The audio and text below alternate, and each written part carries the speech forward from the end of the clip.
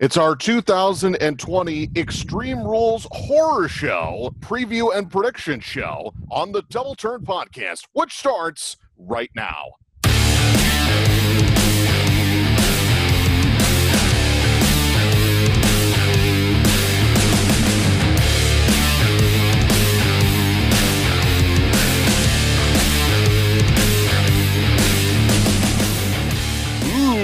Spooky, and it's in July and not October, and I don't know why Extreme Rules is in July, but that is the next pay-per-view for World Wrestling Entertainment, and it is the next installment of the Double Turn Podcast, your go-to spot for all things wrestling. It is the J-Man and Boss Ross.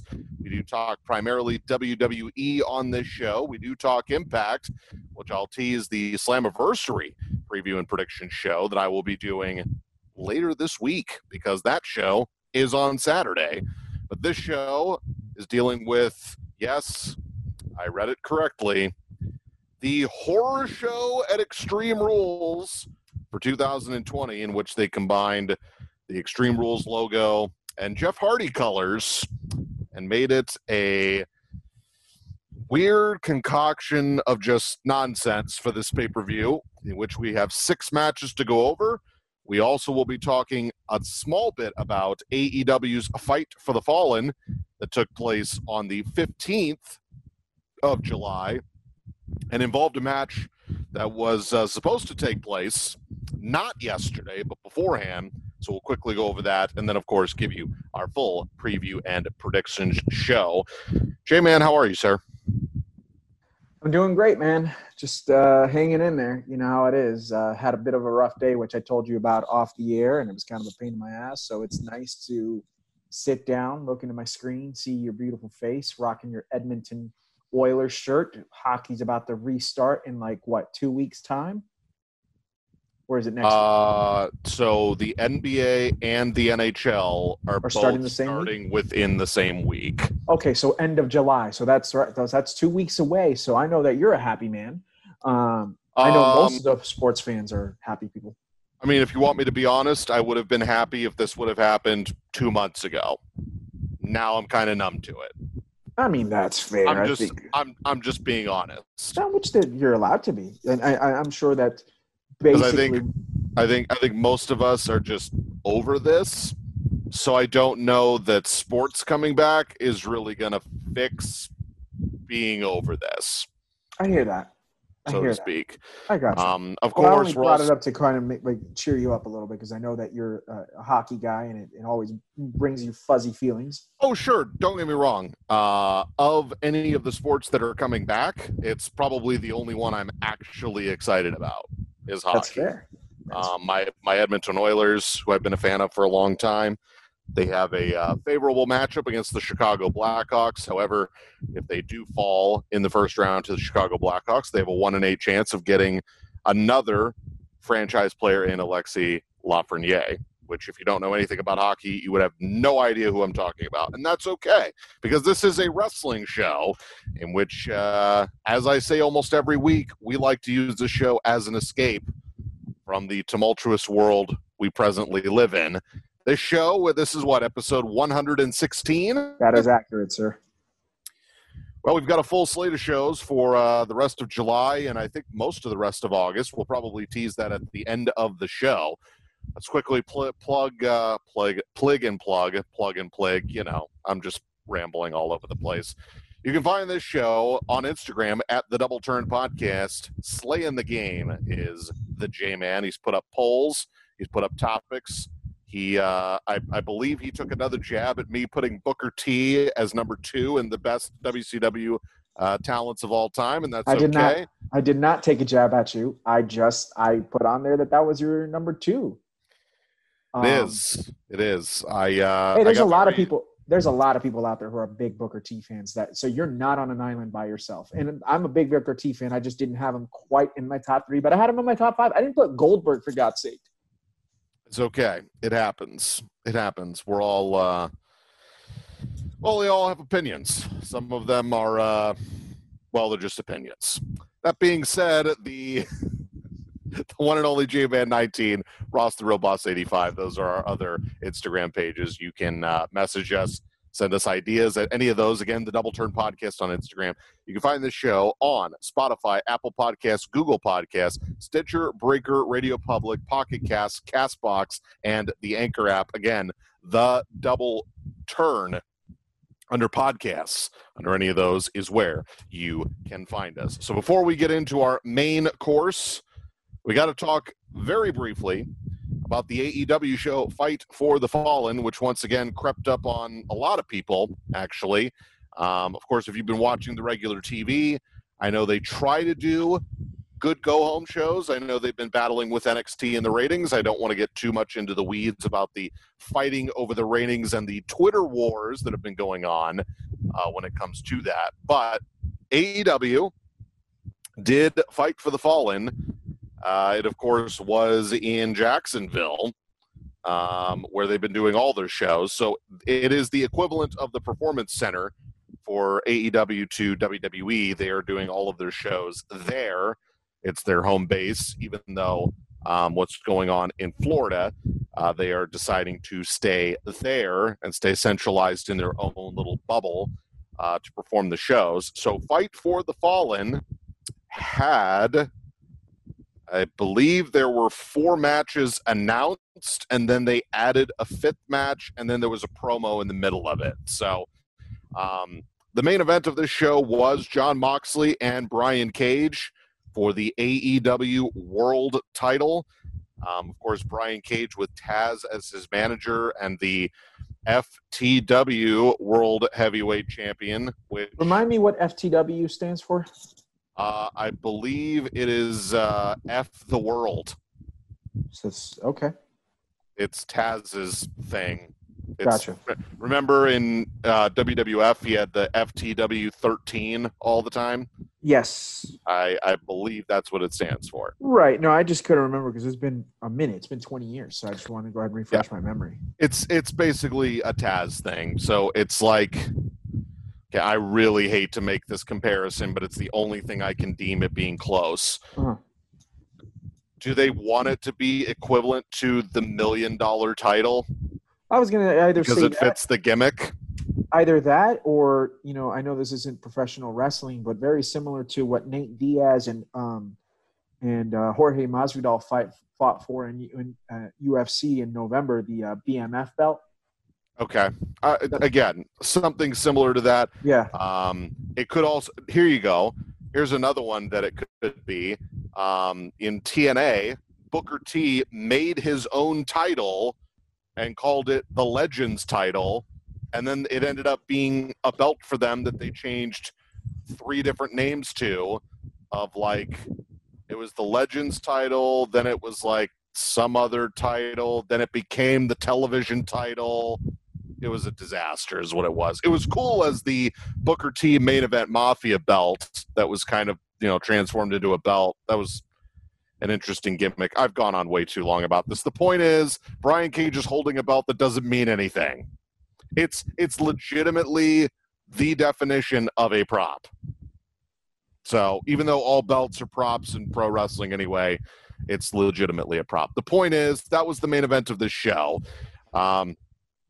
Cody did defend his TNT title. I almost called it the TNA title. The TNT title against Sonny Kiss. And by all accounts, it was a good match. And that, you know, this is a chance to show off because Cody's not fighting for the world title. This is as high as Cody's going to get. So if they're going to do something with Cody as a champion, this is about as high as he's going to get.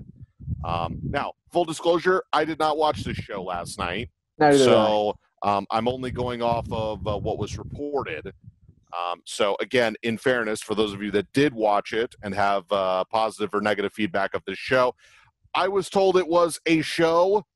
It was not really anything spectacular. But for a TNT match, by all accounts, Sonny Kiss did very well. And Cody did retain the championship as he hit him with Crossroads and pinned him. to retain the TNT title. Right. You know what Cody Rhodes is doing right now with the TNT title is basically very similar to what John Cena did in 2015 with the United States Championship. He's basically not only trying to elevate the title, obviously he's got to elevate the TNT title because it doesn't mean anything because it's brand new. It's barely 2 months old. But more importantly, what he's doing is using it to basically get brand new people on TV and show them off. Show off AEW's talent pool. Show off the talent pool that they're willing to sign. And I commend him for that. You know, I commend him for wanting to go ahead and give a shot at Sonny Kiss. And I commend him for wanting to go ahead and give a shot to I know Jungle Boy got a match, if I'm not mistaken. Last week, Cody also defended the TNT Championship, but I can't remember against who. Or not last week. I'm sorry. It was night one of Fyter Fest, actually. That's who it was, at Jungle Boy. And, you know, there's a lot of people that he's wanting to go ahead and use this championship to go ahead and give exposure to. And I commend it and whatnot. So shout out to Cody and AEW for using Cody's name in a good way, you know? Indeed. If you were to tell me that FTR and the Lucha Brothers were going to be a tag team feud for the next 6 months, I'd say sign me up for every single match. Yes. Because by all accounts, not saying this was, you know, an A+ match, but for FTR going up against the Lucha Bros in their highest profile match since they've joined the AEW roster, by all accounts, absolutely no complaints. You will very rarely have me have anything negative to say about anything the Lucha Bros do. Same with FTR, formerly known as the Revival, by the way. These four had, by all accounts, a very good tag team match. And it ended with, I believe, FTR hitting... Oh, I know what it was. So, Wheeler, is that Cash Wheeler? Or is yes. that okay.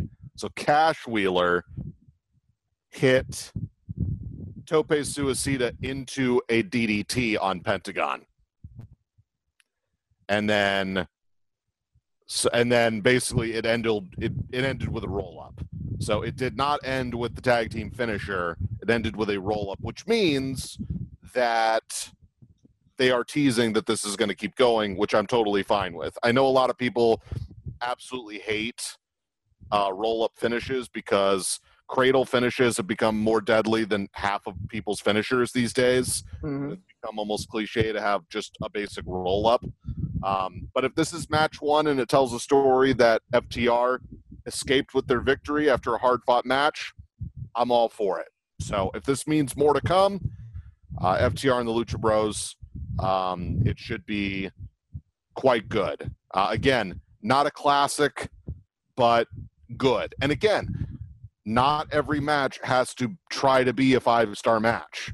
It's totally fine to have a good match to lead to a better match, which leads to an even better match. Or how about a good match and then a very good match and then a great match? I agree.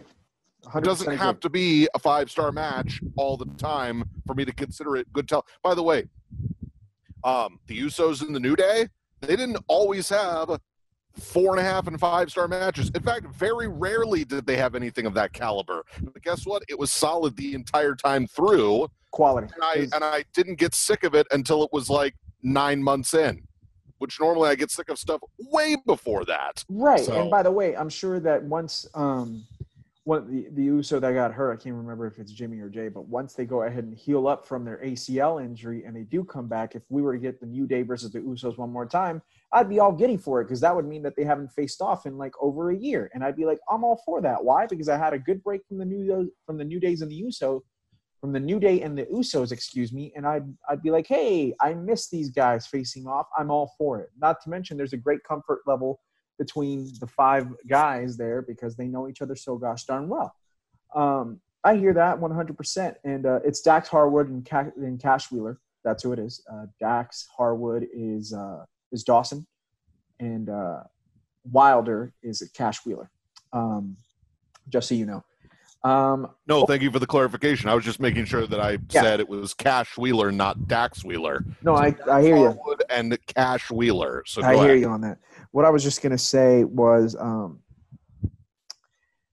that for those of you who don't know, Dynamite did beat NXT last night for the first time in 3 weeks. So I think they're like up 34-10 or something like that in the unofficial standings and whatnot. And it makes sense. It makes sense that they would go ahead and beat NXT last night. Obviously, their main event was a bigger main event than NXT's. Not saying NXT did not have a quality main event. They had Io Shirai defending her newly won NXT Women's Championship versus Tegan Nox in a pretty solid women's match.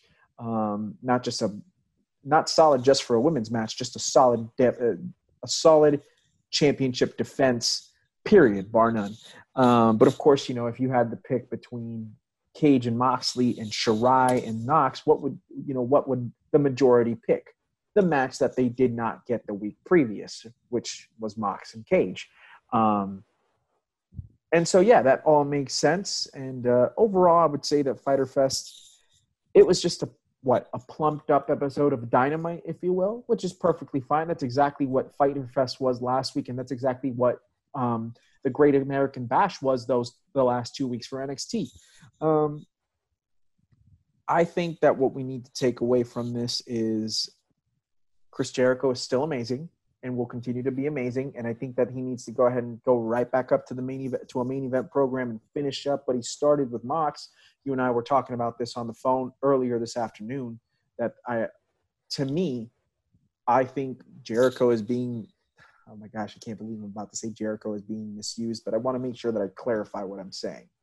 I'm not saying that he's being misused in the sense that they don't know where to use him. I'm just saying that they could really use him in the main event slot right now, because there's not enough, to me, credible main event heels in AEW's main event roster. Well, you and I were talking about this, and that is that ever since Jericho lost the title, he never got a rematch. And this is not Moxley's fault. Moxley has faced two guys in which their first big match in the company, Brody Lee and Brian Cage, was against Jon Moxley. So you're either taking the belt off of Moxley very soon, or you're having guys that just came in lose. It's the same thing I said about Michael Elgin coming into Impact and getting a world title match within 3 matches of him being there. Right. It's like, okay, he's facing Brian Cage for the title. Of course he's not beating him. Of course. So, and by the way, why are you doing that? I don't know. I 100% agree with you on that. And I'll end it on this. I don't want it to come across like, oh, it's only AEW that's doing this. Same warning goes to WWE and NXT in particular. Karrion Kross is a really big deal, and it seems like they're pushing him right to the top in NXT ASAP. And they need to also be wary of that. I know that he's got a match upcoming with Dijakovic next week, and I'm sure that he's gunning for Keith Lee. And basically take your time on that, because if you do want Karrion Kross to be a main eventer and be NXT champion, you don't want to go ahead and jeopardize Keith Lee's newly won NXT championship because of that. Make sure that you give time, make sure that you give quality to what is Keith Lee, instead of either you potentially ruin Keith Lee's NXT championship run, or you potentially ruin Karrion Kross prior to him even becoming a really big deal. You already started well with Karrion Kross in a way. And what I mean by that is, obviously he beat Tommaso Ciampa. Obviously he should not have probably squashed him the way he did, but he won anyways. Like, I would have rather seen a 25-minute great match between them than actually, completely see Ciampa get squashed. But my point is this is a warning to NXT too. Don't do what AEW has just done with Brody Lee and with Brian Cage. Don't do that with Karrion Kross, because then you're doing the exact same thing as well. So just to completely put a bow on Fight for the Fallen, the 6-man tag between the Elite and the Jurassic Express, you should definitely check out. Chris Jericho's promo is fantastic, in my opinion. And then the main event had a very weird ending. It was, by all accounts, a pretty good main event with a very suspect finish. So if you want to go back and check it out, it was a nice episode of Dynamite that had a pay-per-view tag on it. Right, you can watch it for free if you go back to the TNT app. Yeah. So, I mean, if you want to check it out, I would suggest checking it out. Also, Vicky Guerrero is Nyla Rose's manager. That also happened on this show, which now gives us 17 managers in AEW, whereas WWE has one, and he's not there all the time. Right. And by the way, that's not an exaggerated number. Usually I go ahead and make fun of you and say, oh, that's an exaggerated number. It's not. Now, I believe WWE is about to have its second manager soon. With who? Because I don't know if MVP is going to wrestle full time. I don't know either, but I know he's got a United States title match, which we're about to talk about here in just a few seconds. Which we are going to talk about. So, right, so you got what? I mean, you got Paul Heyman. You got potentially MVP. I don't know if you want to count Robert Stone over in NXT right now. I don't, but I understand why somebody would. Right. I mean, it's because realistically, it's Paul Heyman. That's it. Well, I mean, you do have Zelina Vega. Let's not throw Zelina Vega under. Are we saying she never wrestles? She very rarely wrestles. Okay, so I see what you mean. No. It's okay. Yes, technically she counts because technically she's managing not one but two wrestlers. Correct. And by the way, so Ric Flair recently started managing Randy Orton, but I mean that's just. I'm not counting Ric Flair. Neither am I. I'm just not. Neither am I. He just started coming out with them, and it's like, oh, it's a Ric. He's on TV. Are you mad? Of course not, because he's Ric freaking Flair. Yeah. By the way, I just want to send a shout out to Santana, rocking the Hector Lavoe shirt in the middle of the promo with Chris Jericho of the Inner Circle. Ah, yes. I was like, it's my guy right there, Hector Lavoe, the king of salsa. Your guy. If only you knew how to salsa. Okay, I was really hoping that we didn't have to talk about that on air, you dick. Hey, you're the one that applauded a guy who knows how to salsa. I figured maybe I'd ask if you did salsa, and then you got defensive.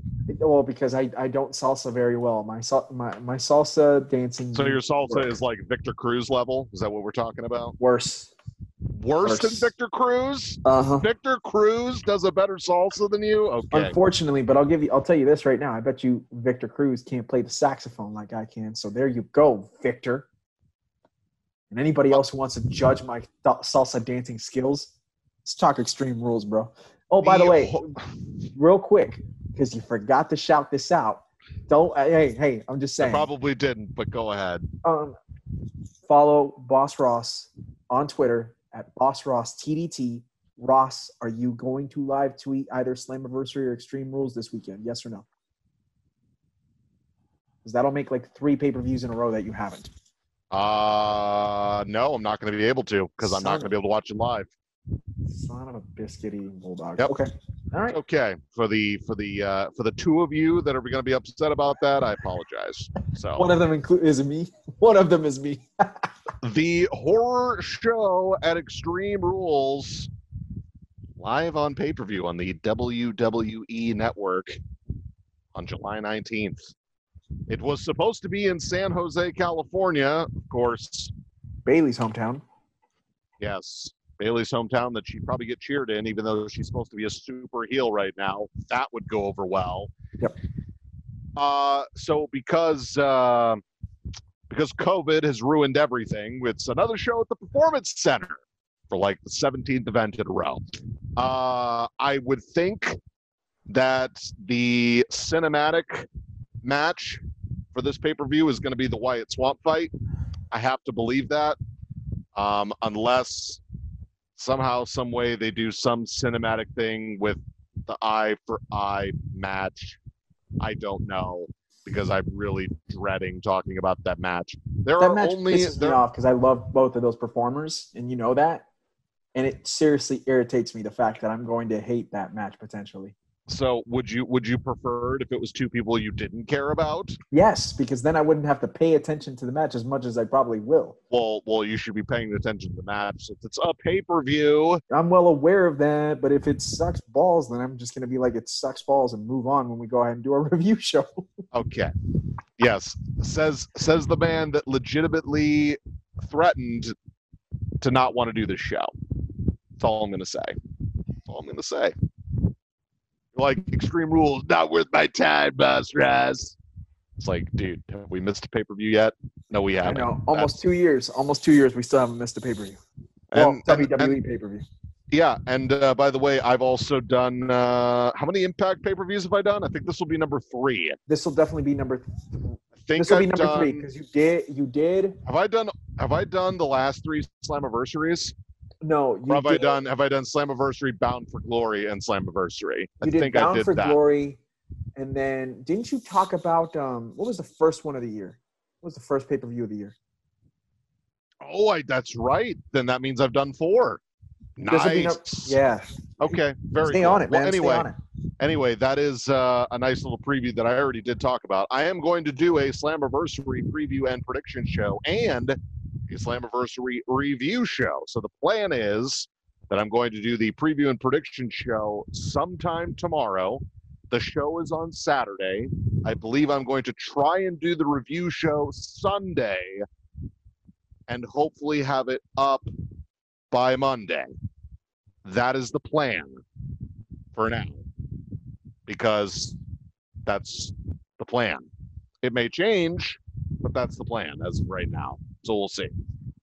This show, 6 matches. Of course, tomorrow is SmackDown. For all I know, 3 more matches and 2 pre-show matches are going to get added because that's what WWE does to us all the time. True, but they've also kind of like taken it back a little bit because remember, Money in the Bank was like 2 hours and 15 minutes, and it was great. And they didn't have that many matches. It was just a quality show. Like they were able to go ahead and give time to everything that deserved time. So you're saying Backlash did something similar. So you're saying that the eye for eye match needs to be a 40-minute voyage? Is that what you want? Is that what you want? Not. Absolutely not. I'd rather go ahead and see MVP and Apollo Crews go ahead and put on a better show. I'm kidding. That's a lie. But I'm just here to tell you that I think that match is if that match was just a regular match, I'd be a happy person. Now, there was a leak for what the stipulation is going to be for the WWE title match. Supposedly, it's going to be a TLC match. I'm sure we'll get confirmation on tomorrow's SmackDown. But as of this moment, it is still to be determined. So perhaps it was leaked, and now, because this has happened before, information has leaked about certain things happening, and Vince changes his mind because it got leaked. So for all we know, this is going to be a Ziggy Stardust on an island match. I don't know. And just to clarify, Extreme Rules was not pre-taped, with the exception of, I'm assuming, the Wyatt Swamp fight. Yes. So so for all I know, it's going to be Drew McIntyre versus Dolph Ziggler in a stairs match for the WWE title. I would. Oh, and by the way, Big Show special guest referee. That would be fitting. That would be fitting. And unfortunately, Eric Rowan's not with the company anymore, because if not, I'd go ahead and say he should be a special guest commentator. No, in that case, it would be a double special guest referee. Oh, yeah, you're right. Eric Rowan is on the outside. Right, exactly. A la the, what was the match with, it was Stone Cold Steve Austin and The Undertaker for the WWF title, and Vince and Shane McMahon were both special guest referees. That was during the corporate ministry days. Remember that match? I sure do. Yeah, good times. That's way back in the vault for you kids. But not the Disney vault. Yes, thank goodness, because the Disney vault is the one that decides, we're just going to not have a movie show up for 7 years. And then, we're just not going to have it on Disney Plus. Oh, don't get me started on that. They dropped the Mighty Ducks, which is great, but where the heck is Mighty Ducks 2 and 3? Thank God I own them. Thank God. I was going to say my answer to you would be own them. Yeah, I definitely own them. Instead of relying on streaming services, you lazy. I'm just kidding. Anyway, all right. So there are 6 matches on this card. I don't even know where to start because I don't look, everybody. I'm not saying I don't care about this pay-per-view. Okay.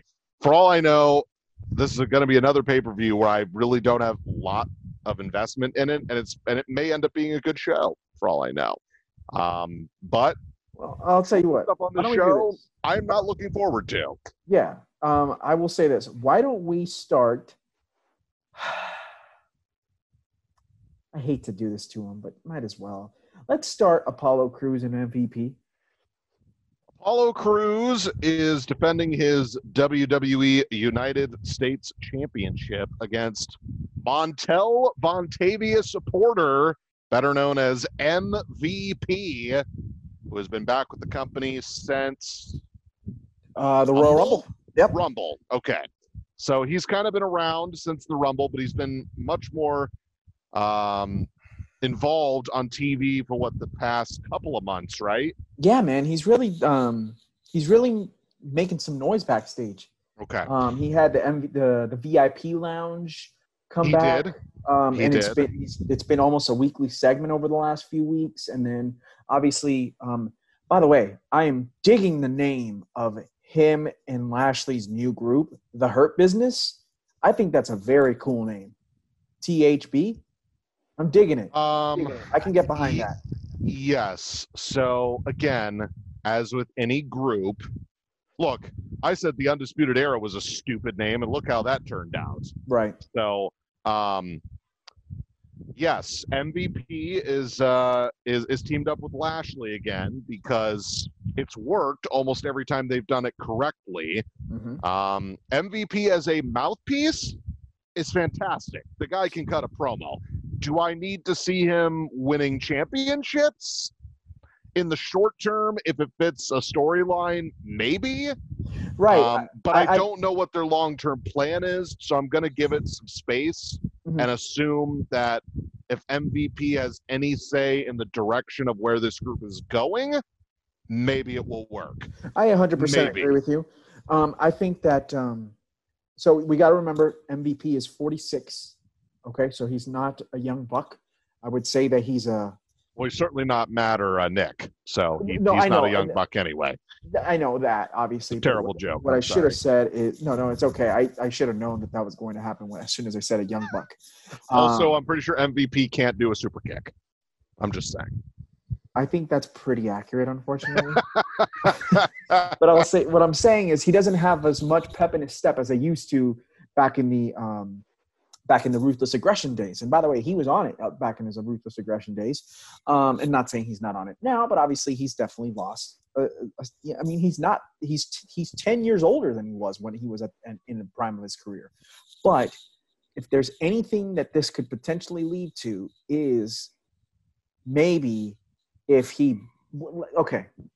let's say he were to beat Apollo Crews on Sunday, right?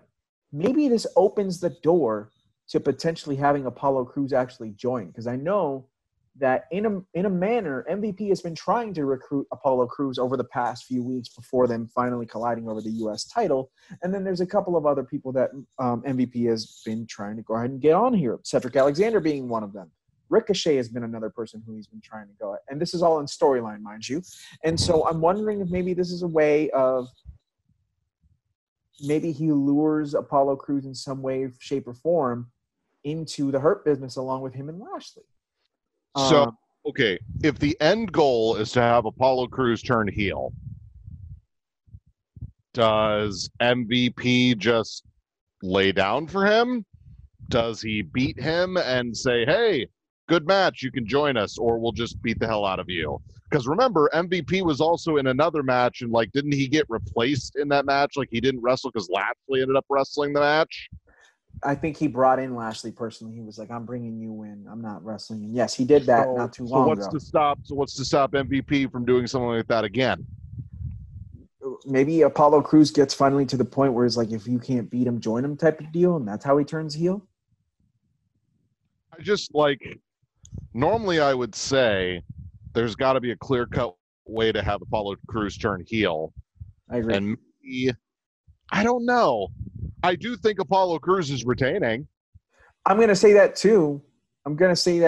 Although don't put it past WWE to have Lashley get involved and then hit a spear from out of nowhere and then have MVP win the U.S. title. But the thing is, what they have to be really careful about with Ross is ensuring that if that were to happen, do not make MVP the star of the group, because the group, to me, the group has to revolve as MVP the manager and Lashley being the forefront of the group. Like, Lashley is the main man. Well, right. Which, again, if you're gonna have this group, right, and you're gonna have MVP be a manager type, and you're gonna have Apollo Crews as the U.S. champion, there has to be one end goal, and that means they have to commit to Bobby Lashley being not only a main event player, but possibly winning a WWE title.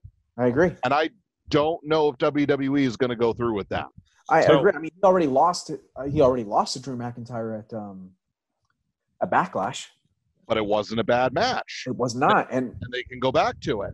Yes. And by the way, Lashley and McIntyre have a ton of history. They sure do. And remind me, McIntyre didn't win entirely clean in that match, did he? No, he didn't, because Lana got involved. Yes. That's right. So they could still go back to that. Well, I'm just saying, they want to make the Hurt Business work. It'll be very interesting to watch what happens on Sunday.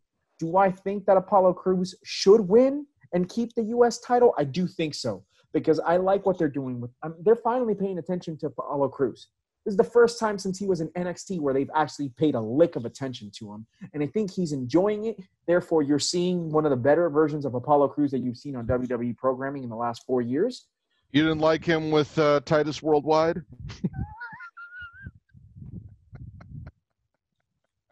I'm trying to keep it serious. Apollo Crews probably should retain the title, but I will not be surprised if MVP beats him. I agree with you 100%, but I'm not gonna go all in on it on Apollo Crews, but I'm gonna go ahead and say, hey, more than likely. So I'm picking it. I'm picking Crews. But it'll be very interesting to see how the Hurt Business grows, and I'm curious to see if Crews is persuaded by MVP and Lashley in some way to join them. Possible. Lots of intrigue to see what they will do coming into Like, I'm actually very intrigued in what's going on with that group right now. I really am. Sure. So I have to say this because, unfortunately, as much as I want to give her a real chance at being like a legitimate player in their division, there's still a lot of work that needs to be done.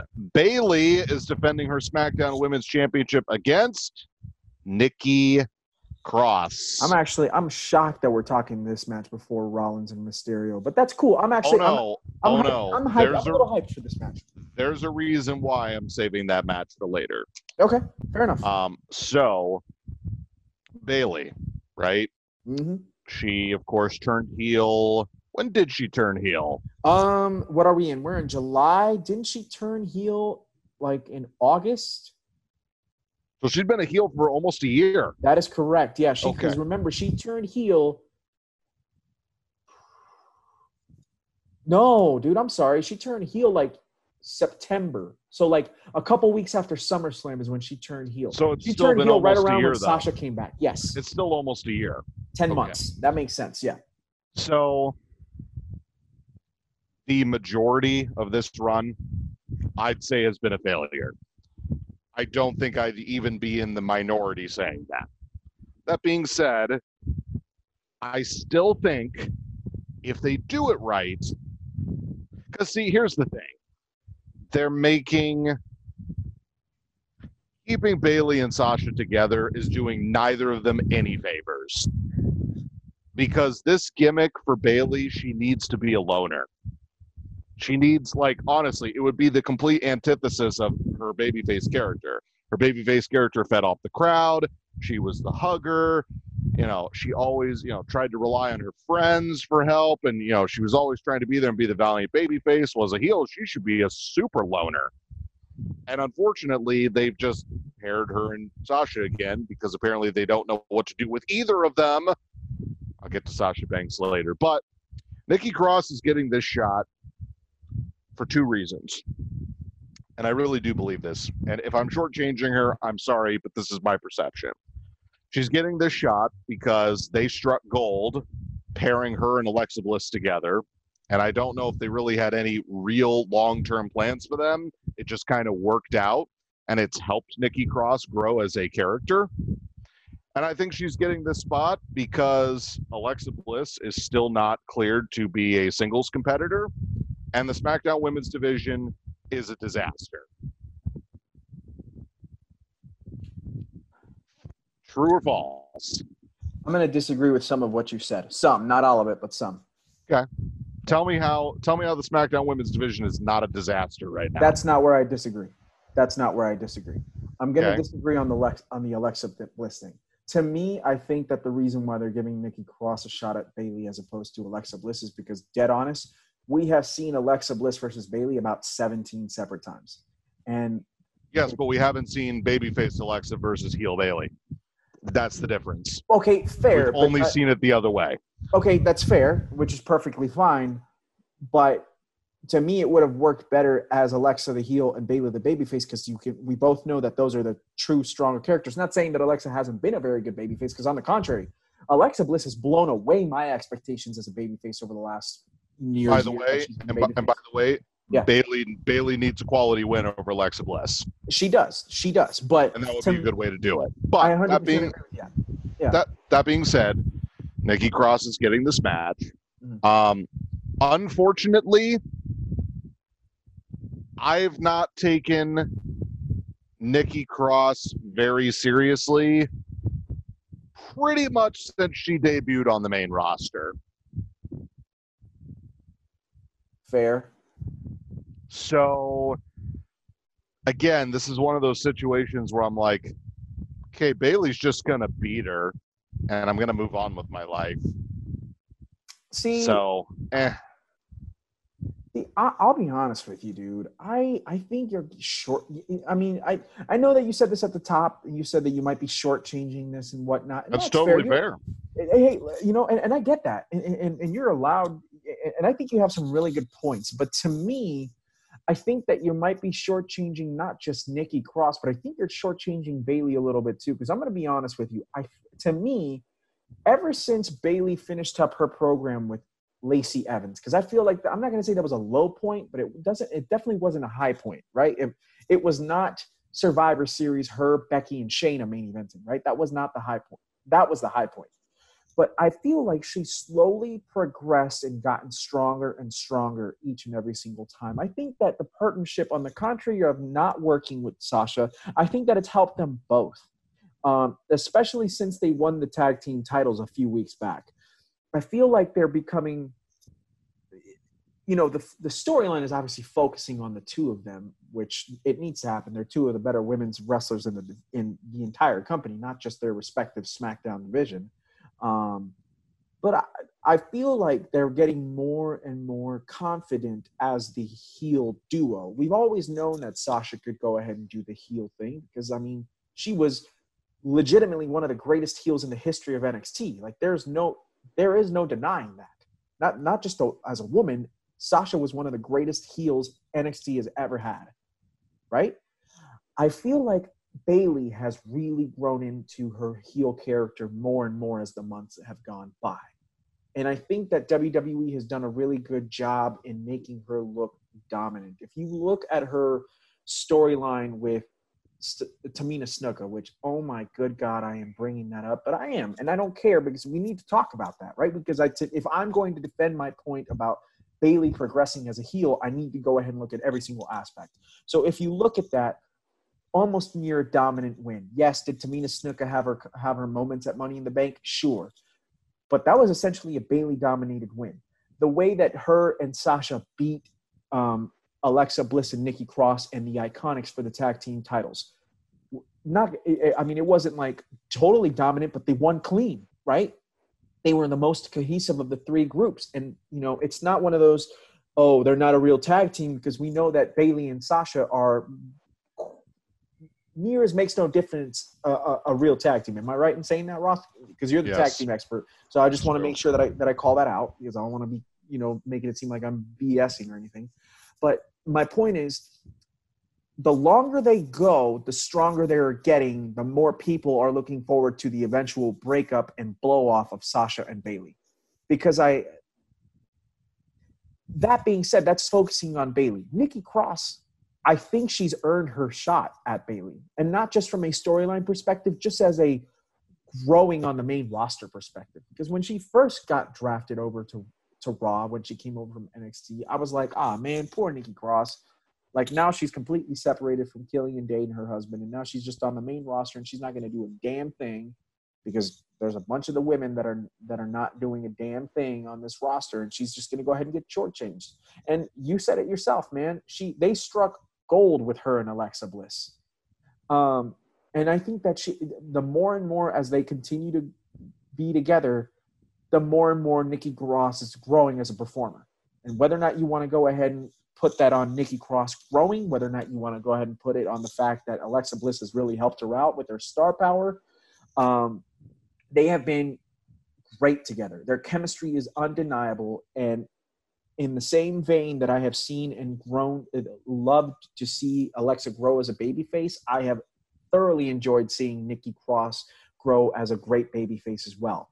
I would honestly, I'm here to tell you, I think that if you had to ask me who the best babyface in the women's division is, like real babyface, I kind of have to go with Nikki Cross as the best babyface. Yikes. Just hear me out, though. Just hear me out, because I know people are going to say, well, what about Asuka and stuff like that? Asuka's a dominant champion, and she's an entirely different level, and she recently turned babyface when she won Money in the Bank, right? But from a pure babyface standpoint, like feeding off the crowd,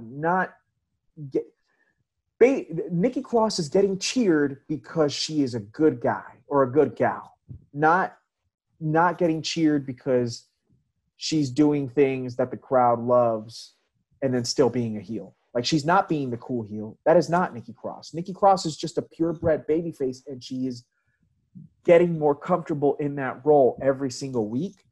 Therefore, she has been a pleasure to watch. And then you add in the fact that she is one of the more talented wrestlers on that women's roster in total. And I'm here to say that I'm not saying that I'm here to tell you I'm picking Bayley to win this match because we're going to get Sasha and Bayley. But Nikki Cross absolutely deserves to be in this position. I know that was really long. I went like 7 minutes, but I needed to get that off my chest to go ahead and argue your point because you make a good point. That being said, I'm also picking Bayley to win this match, and gonna be honest, not looking forward to it. But that's me, because to me as a whole, there are parts of WWE that are very much down right now, and the SmackDown side of things is pretty weak. See, and I'll tell you why. Because and we'll move on in just a second, Ross. I don't mean to go ahead and go on a diatribe, but I just want to go ahead and I think I want to stick to your point here for a second. I think part of it has to do with the fact that Mandy Rose and Sonya Deville has kind of gone down a bit. Because to me, a lot. They pulled the whole storyline. They pulled the whole damn storyline, right? I mean, we haven't even seen Otis in like 3 weeks. And that's just Otis. That's not even Mandy and Sonya Deville, but I have to mention that, obviously. I think that a lot of that has to do with Dolph Ziggler moving over to Raw, but even then, it's whatever.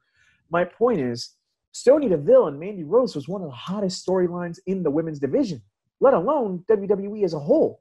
Like, there was genuinely good stuff coming from the two of them, and then all of a sudden, they're just, like, not there. And I'm like, why? Sonya Deville finally broke out, and then Mandy Rose is Mandy Rose, and then you take that away, and it brings down.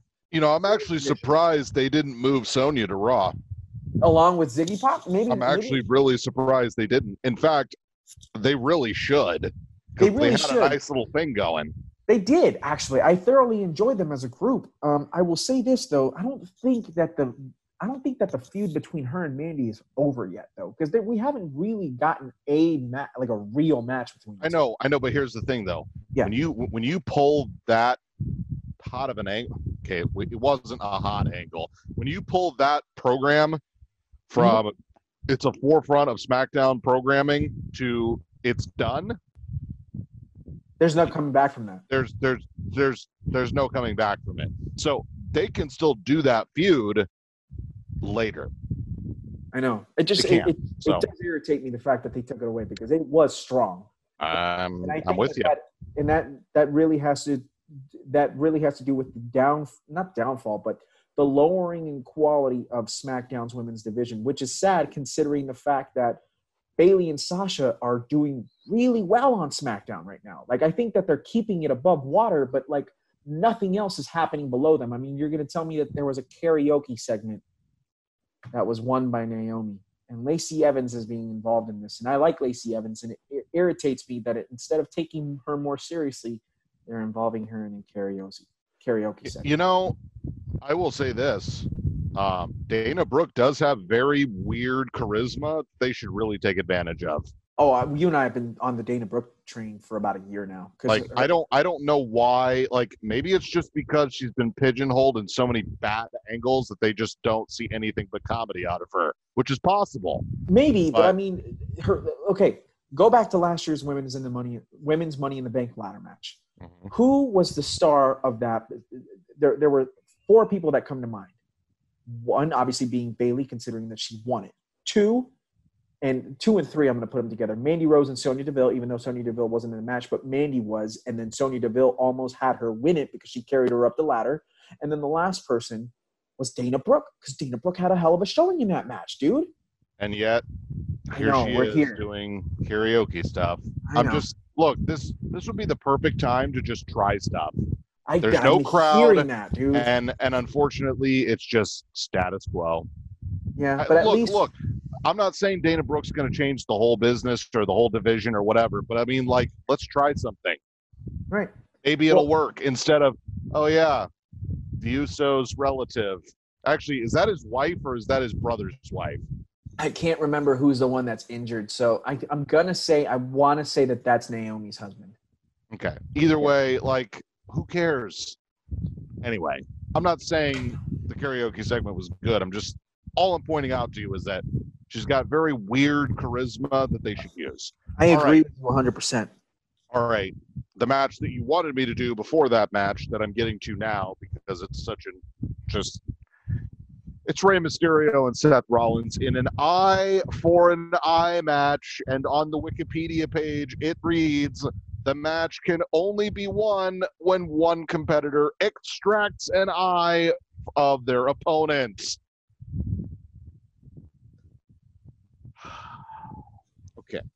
Okay. AEW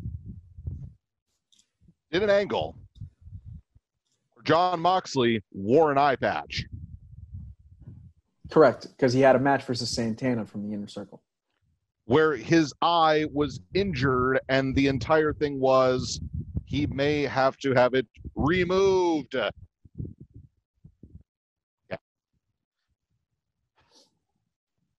I really, really, really do believe, and this is saying a lot coming from me, I really do believe Seth Rollins and Rey Mysterio could have an entertaining match. Could. But this gimmick completely pigeonholes it. And, of course, instantly makes me not care about it. Right. This match is not credible, brother. It's just not. And this is coming from a person who, you know how much I love Seth Rollins, because I do love Seth Rollins. I've been a Seth Rollins apologist for a very long time now. And you know that I got a ton of love for Rey. You actually know that I was pissed off when their main event match from the season premiere from Raw was basically removed, and because Brock Lesnar decided to go ahead and F5 Rey Mysterio and Phoenix. I was irritated by that.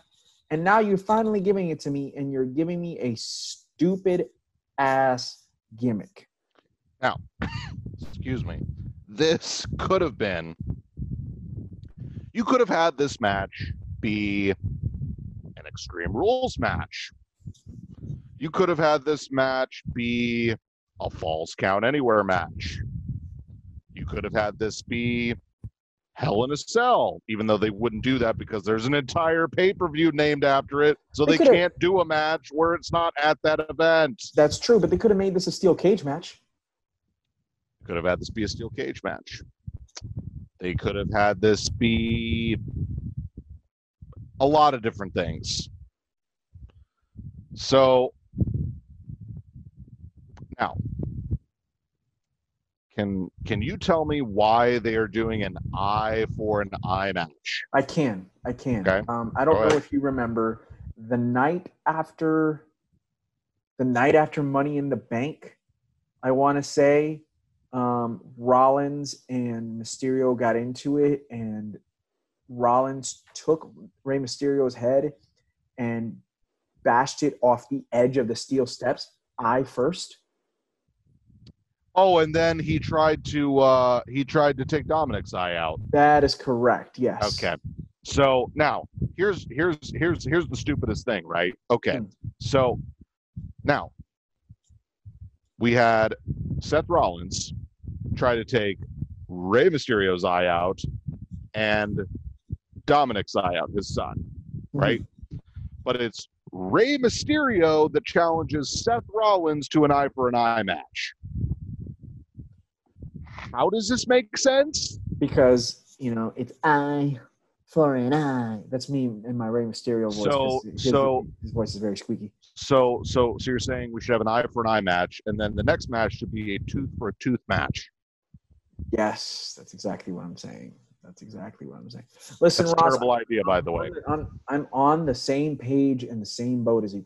Look, I want to make this very clear. We are 3 days away from this pay-per-view called The Horror Show at Extreme Rules. Keyword, Extreme Rules, Ross. Do you know exactly how many Extreme Rules matches we have on this card? As of this moment, zero. At this moment, none. Not a single one. I can understand and appreciate the fact that Rollins and Mysterio are involved in a high-profile storyline, which, by the way, this is a high-profile storyline, whatever way you want to slice it, right? Why not keep it simple and make this match an Extreme Rules match? I agree.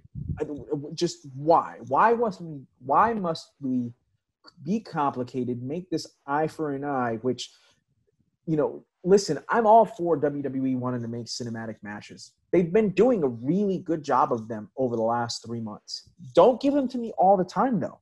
I don't need that.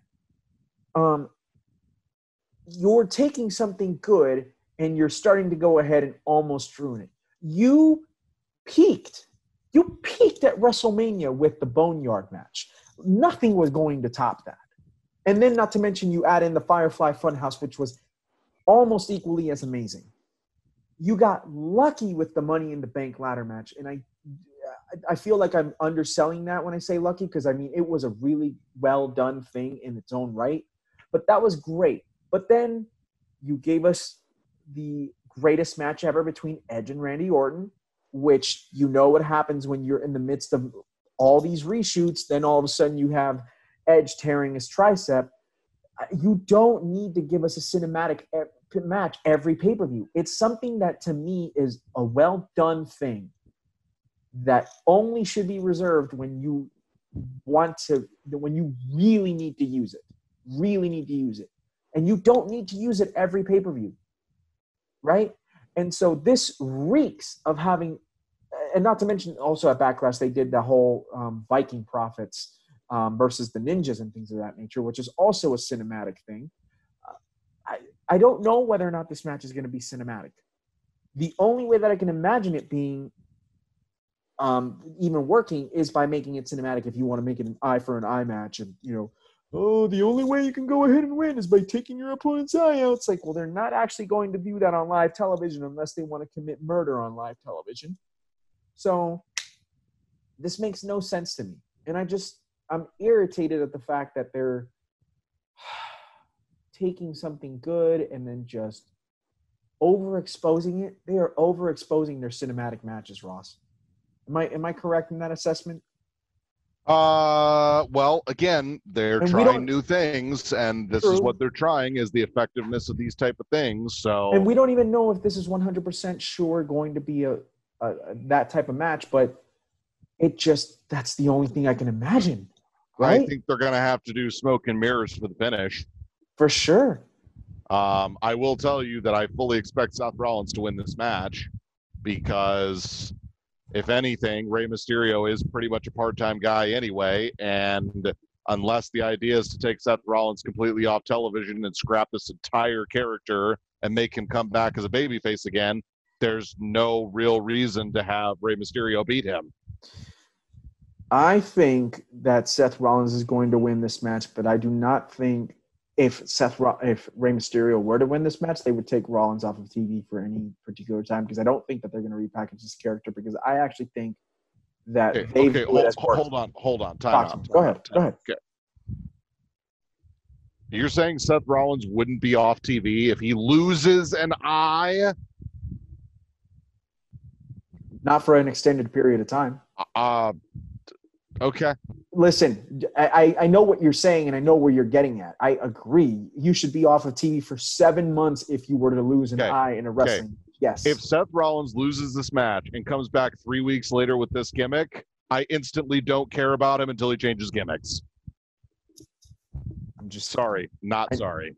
Listen, I understand that. I'm telling you what WWE would do. How many times have I picked matches basing it off, I believe this is something they would do? How many times have I done that? You've done the same. Don't lie. Unless it involves Samoa Joe. Why do you do that? Why? Darn it! They screwed Samoa Joe so many times. No, because I gave up in the predictions poll 2 months into this because of idiotic booking by WWE. I agree. I think I'll tell you this though. I think Dominic is getting it involved, just like he did in the Brock Lesnar match at Survivor Series. I'm wondering if they're getting ready to add in Dominic full time. I'm wondering. What? Go ahead. Can I just say something? And I don't even think it's controversial. Okay. I can't be the only one that cares less than zero about the future of Dominic as a wrestler. I can't be the only one. I don't know if that's the case or not, but I mean, why am I supposed to care about this guy? Because he's Rey Mysterio's son? That's the dumbest reason to care about somebody. He's so-and-so's son. Yeah, well, I mean, I'm just saying, all I'm just saying is there's a plan going on with Dominic Ross. That's all I'm saying. There's a plan that's going on with Dominic. Fine. They keep it involving. I'm supposed to care why. I mean, I'm not saying why you're supposed to care. I'm just letting you know that he's there. No, look. It's back to the WWE wants me to care because he's Rey Mysterio's son. I haven't seen him wrestle. The last thing I'll tell you what, fair or not, the only thing I'm going to remember when I look at Dominic is him being on the line in a custody match between Rey Mysterio and Eddie Guerrero. I'm sorry, that's the only thing I'm going to remember him for. See, I think that you're underselling this young man, because I think that I've seen videos of him training with Mysterio. I'm not saying that he's fantastic, nor am I saying he's great, not even saying he's good. I'm telling you the kid's got potential. That's what I'm saying. I'm here to tell you that he's got potential. I think that WWE is seeing him train at the Performance Center along with Mysterio and whoever else he's training, and they would not put him on TV as much as they are only because he's Rey Mysterio's son. And I disagree. That helps. I think that helps. I'm going to disagree. He's on television because he's Rey's kid. Tell you what. Doctor, go ahead. If Dominic ends up being half of what his father is, I'll admit I'm wrong. Okay. I'll admit I'm wrong if he's half of what his father is. I think he's capable of that. Okay. I mean, what is he? He's 23. I mean, he's got his entire career ahead of him, and who knows? We don't even know whether or not he's going to want to do this full time at some point. He says that he wants to be a pro wrestler. He's training to be a pro wrestler. Okay. I think that does it help that he's Rey's son? Yes. I'm not going to say it's 100% the reason he's on TV though, but I'm going to take Rollins winning this match because he is a very important part of Monday Night Raw, and I love Kevin Owens. You know that, but there was no reason why he should have been losing to Kevin Owens on Monday night when Kevin Owens doesn't even have a match on Sunday. Well, Kevin Owens has his own issues with The Office going on right True, now. but he's there right now. He's there. He said that he wasn't going to be, and he is there. So what's he going to do? Is he going to show up to back up Apollo Crews like he did at Backlash now? Okay. Sorry. I'm picking Seth Rollins to win this horrendous match that I hope doesn't go more than 10 minutes, even though it will. I know it will, but I'm just give me an Extreme Rules match. I would have been perfectly fine with this match. I would have been fire. Probably all would right. have been match tonight. Asuka versus Sasha Banks for the Raw Women's Championship. Of course. Now we're talking. Of course, Asuka. Look, I have to say this because it still bothers me. Asuka didn't beat anybody to become the champion. She was handed the belt because she won a Money in the Bank match. True or false?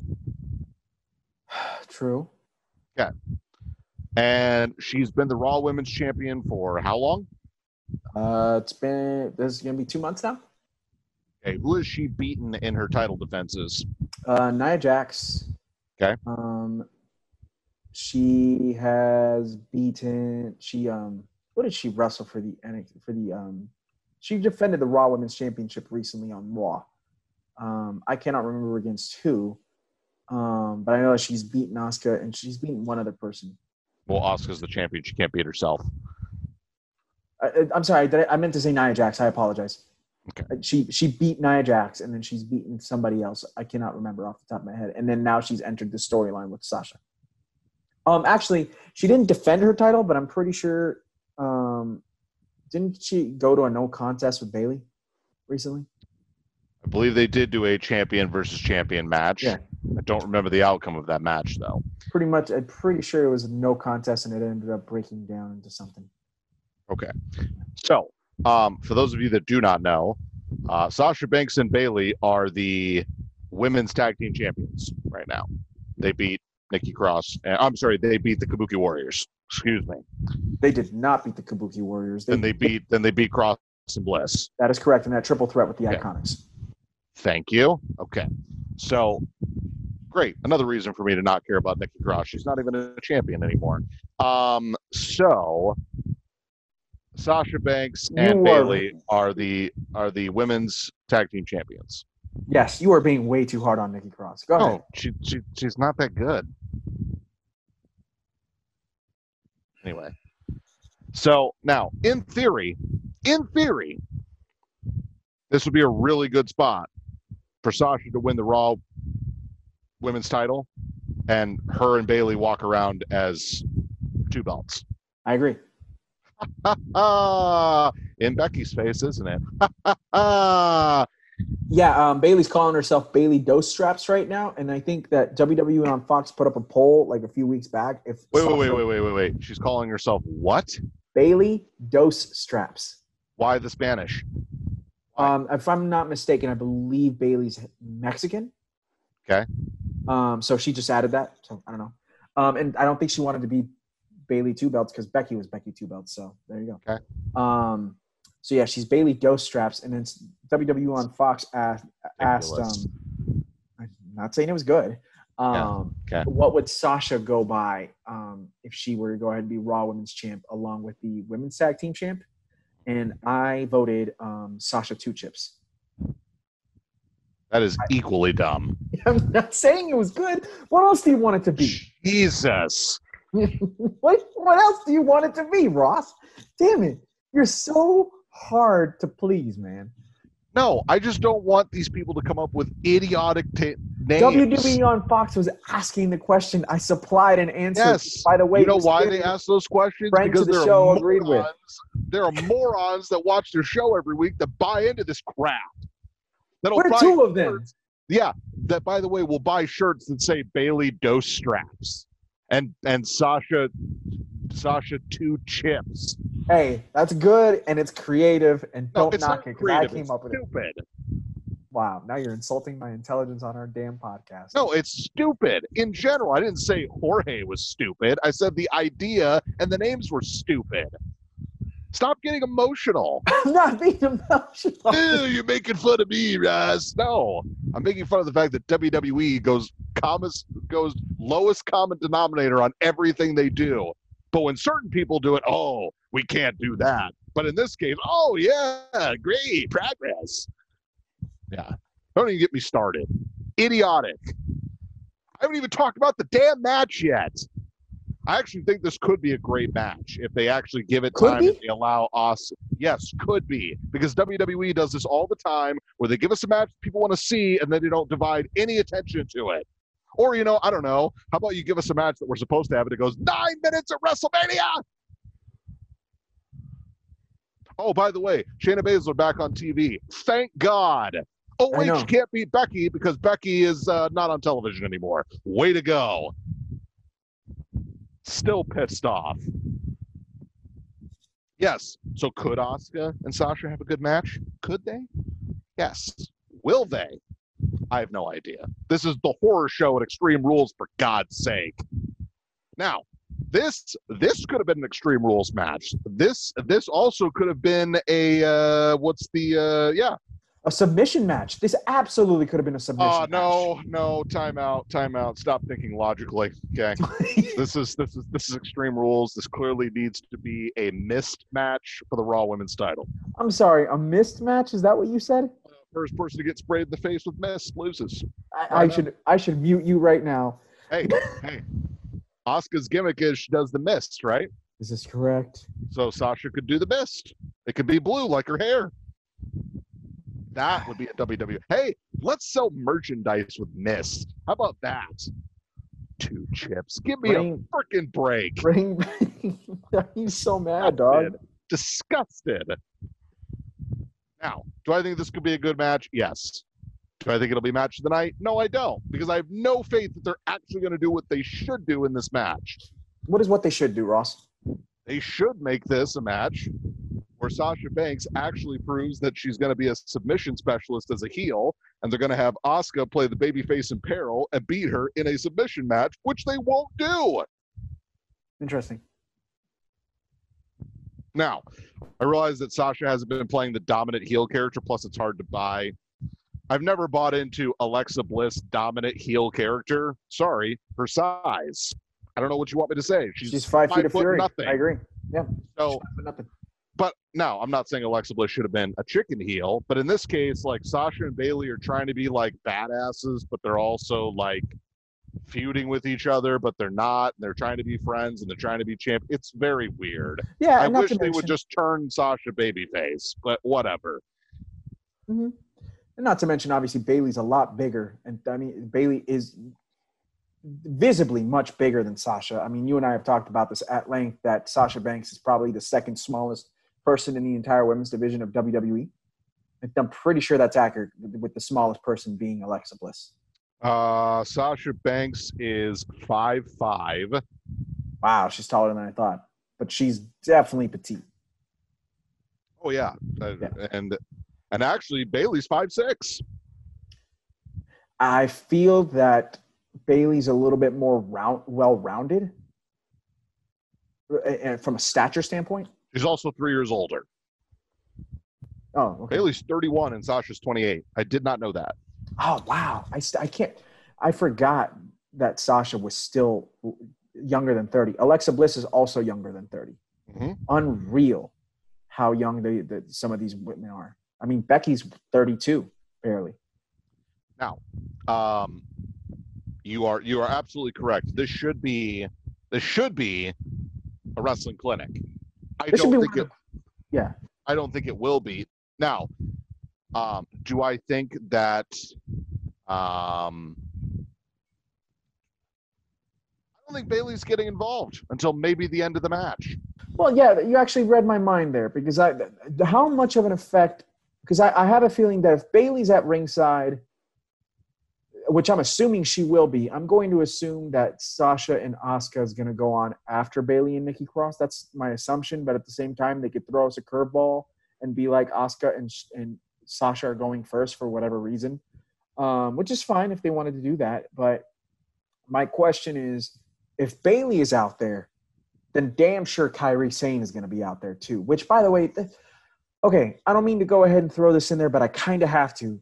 So there's a lot of rumors going on with Kairi Sane right now. You got rumors that she was leaving to go back to Japan, and now she's been on Raw for the last 3 weeks, and then she went on Raw Talk and said that if she were to go ahead and beat Sasha Banks at Extreme Rules, Kairi would love to have the one-on-one match with her for the Raw Women's title, which Asuka said, yes, absolutely. Like, there's so many things going on right now with that, let alone what's going on with Bayley and Sasha, that I'm thoroughly confused, but I'm intrigued. Does that make sense? Yes. Yeah. So I will tell you this right now.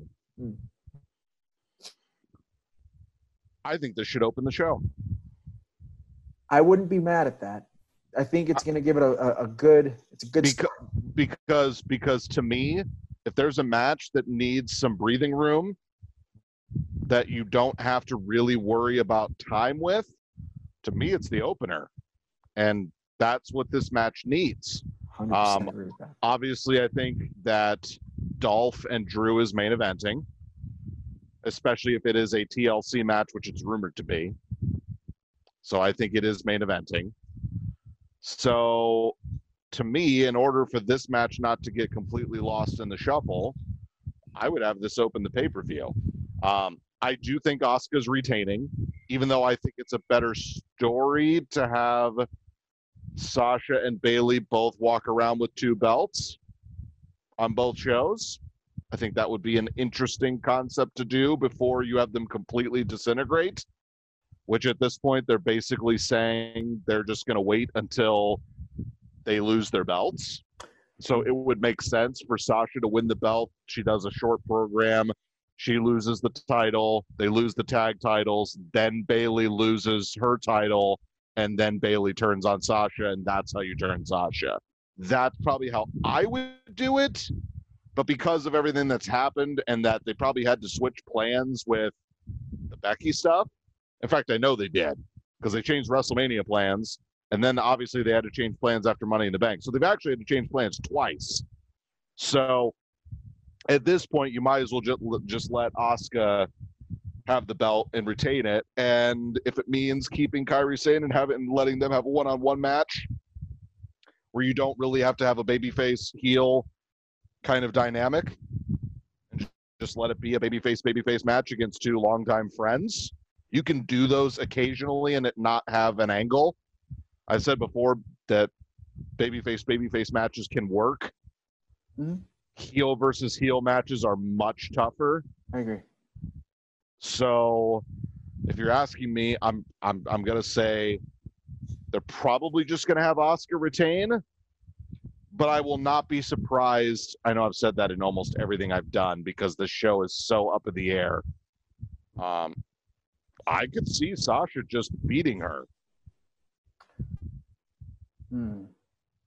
I know that I'm ahead, right? I know that I'm ahead. Well, it doesn't really matter because I've already conceded to you, so it doesn't really matter. Okay, well, then, you know what?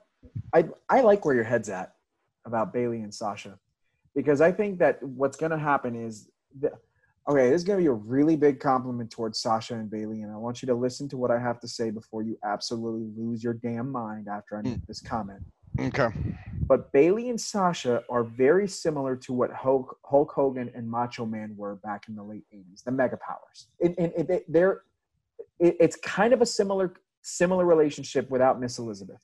Just in the sense of, just hear me out, Ross, just in the sense of they're best friends and they're both on equal footing, they're both on equal levels, except there's 2 women's titles on the main roster.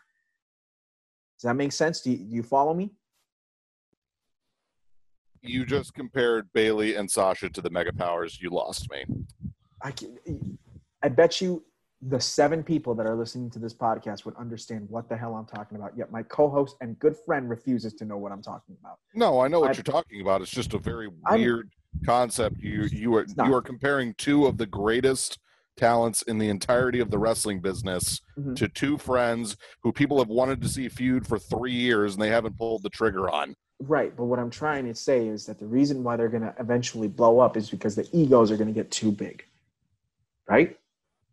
They were to have Sasha beat Asuka for the Raw Women's title, which I don't think is the right move yet, and I'll tell you why in just a moment. I think it would be mega if both of them, they were Raw and SmackDown Women's Champion. They were SmackDown or Tag Team Champions, and then all of a sudden, they were trying to one up each other and whatnot, and it finally blows up and it becomes too much for one of them, and boom, we get the dissolvement, and then we finally get Bayley and Sasha. I love that concept. The reason why I want to hold off on that is because we keep hearing all these rumors of Evolution 2 coming. And if there was one match to main event Evolution 2, there's a lot of people that say they would want Bayley and Sasha to main event that show. I would say, as much as I love that, I want to see Asuka and Shayna Baszler. So I would go ahead and say, keep the title on Asuka because I want to see Shayna versus Asuka for the Raw Women's title. That's me. You actually have faith that they're actually going to make up for having Shayna Baszler have a 9-minute match at WrestleMania? Yes, I do actually have faith because Becky is long gone, having a baby, and she's not going to be in the WWE Women's forefront for at least another year and a half. So I do have faith in some capacity. I know that sounds crazy, but I do. But as much as I would love to see Asuka and Shayna Baszler main event a potential Evolution 2, I'm going to take your idea and I'm going to run with it just because you've already conceded, so I guess I can do whatever the heck I want. I say, why not give Sasha the title? She would be the first ever 5-time Raw Women's Champion, which is pretty enormous if you ask me. And go all in on Sasha and Bayley, as if you haven't already gone all in on Sasha and Bayley, obviously, because they're one of the most decorated women's wrestlers of all time. The two of the most, excuse me. But, I mean, they are so far ahead of everyone else not named Charlotte Flair and Becky Lynch. Might as well, right? In the same way that you and I have stated that we want to see Randy Orton and John Cena tag team with one another and be tag team champions as well as their respective shows world champion, then why the hell not do it with Sasha and Bayley? Might as well, and then have it blow up and then finally give the feud that everybody wants to see. I'm picking Sasha. I'm going for it. Why not? I got nothing to lose, literally. I'm going Sasha. I'm picking Sasha to beat Asuka. I got distracted in the middle of your analysis, which was cogent as usual, and I was looking up guys that have been United States champions once that somehow Dominic Mysterio will probably have more runs than in the United States title run, Ricochet being one of them. And apparently he was in a match in 2013 where Rich Swann was his tag team partner, and they wrestled the team of Eddie Edwards and Roderick Strong and the Young Bucks. Interesting. I don't know what to say. I don't know what my rebuttal should be because I do tend to go off on really good analysis. And then I always see you thinking that you're paying attention. I'm like, what do you think? And you get off of mute and you're like, I'm sorry, I didn't listen to a word you just said. And No, that only happened the one time where I was legitimately letting you have the floor. I was answering an email, and then you prompted me with a question, even though I was paying attention, except for the 30 seconds when you prompted me with a question when I wasn't. You're like, you never pay attention to my answers. Oh, you just prompted me with a question when I wasn't paying attention for 30 seconds. Well, all right. Maybe you should go ahead and pay attention for those 30 seconds, my friend. Okay. I'm going Sasha, brother. I'm picking Sasha, first ever 5-time Raw Women's Champ. Great. By the way, Jorge already won the picks battle for the year because I conceded 3 months ago. So basically, we're just making predictions off of what we think. Correct. Doesn't really. We're just having fun with it, right? Well, right. Even though I'm pretty sure you owe me a dinner for winning season 1. That's really all I'm going to say. There you go. Okay, you know what? I'll say it on the show right now. COVID ends. You're coming over, having dinner. Yes, but when will that be? That is the question. I'm sure. I'll say this right now. I'm sure that there is a way that you and I will be clean enough and everything is cool enough that you can go ahead and come over to my house with no issues within like a 2-week threshold. I'm sure that we can pull that off. I know it sounds stupid. I'm just being real because I'd love to have you over because for those of you who don't know, Ross and I haven't seen each other since March. We see each other on Zoom every week, but we have not actually hung out since March, and it sucks, and I miss my boy. Miss you, dog. Braun Strowman and Bray Wyatt in a Wyatt Swamp fight. Now, I'm going to ask you a question. Go ahead. I'm sorry. Is the Wyatt Swamp fight for the WWE title? No, because it's for the Universal title. As of this moment, according to Wikipedia, it is not for the Universal title. Are you serious? Are they doing the same thing that they did with frickin' The Miz and Bray Wyatt at TLC last year? Are you kidding me right now? Strowman challenged Wyatt to return for a swamp fight, and a non-title match between the two called the Wyatt Swamp Fight is scheduled for Extreme Rules. I hate this pay-per-view so much right now. That is why it's not main eventing. I guarantee it. Well, then I'll tell you this right now. I'm just going to pick it right now. Bray Wyatt is winning this match. I would tend to agree with you. Yeah. And that is the way they are getting around Bray Wyatt beating Braun Strowman for the title. Because it's a non-title match, because it's going to be cinematic. It's the same thing as a House of Bray Holy. Wyatt being it's gonna be spooky. It's gonna be spooky Bray Wyatt in his Cape Fear gear, having Braun Strowman do a weird psychedelic trip down memory lane and getting pinned for 3 seconds. What is it with these guys? What is it with these guys and Bray Wyatt? Like I don't get it. Why do they find it so hard to go all in on Bray Wyatt? Well, they did, and then they did the cage match against Rollins and ruined him. That's what I'm saying. And then they went ahead and had, William Goldberg. By the way, Rollins has not been the same since then either. 100% agree with you on that, but at least he's kind of gotten on some different type of level of footing, and at least he's been capable of holding good matches together and actually having very, very strong promos against some other people and whatnot. Not saying Bray Wyatt has not, but there's so much stop and go when it comes to Bray Wyatt, which Seth Rollins has not experienced, that it's just starting to really get laughable at this point. It's just laughable, Ross. Well, what? Let's be honest. Seth Rollins and Bray Wyatt have been treated as at two different levels their whole WWE runs. They have. Okay. They have, but so, that should tell you everything you need to know. I know, but every single time that we think they're going all in on Bray, it's like, oh boy, here we go, big man Bray, and then boom, wall, hardcore wall, and it's just unbearable to see. Seth Rollins is endorsed by your boy Triple H, and Bray Wyatt is not. Damn you, Trips! Damn you, Trips! Support Bray. Support Bray. J-Man from TDT says so. Picking Bray Wyatt to win. I am also picking Bray to Bray. Swamp fight. Yes. I have a feeling the Strowman Express will be derailed in this match. Watch them because it's a cinematic match. Watch them have a train. And it's got Braun Strowman's face on it being like, whoa! However, there's only one way this match could be fixed for me. Would you like to take a guess? Bray Wyatt does the Muscle Man dance. Okay, there are two things that could fix this match. There are two things that could fix this match. What is it? Muscle Man dance. Okay. And Braun Strowman has to hurl a chair in Bray Wyatt's face, and it has to be the rocking chair, and it has to explode on impact. I'm okay with that.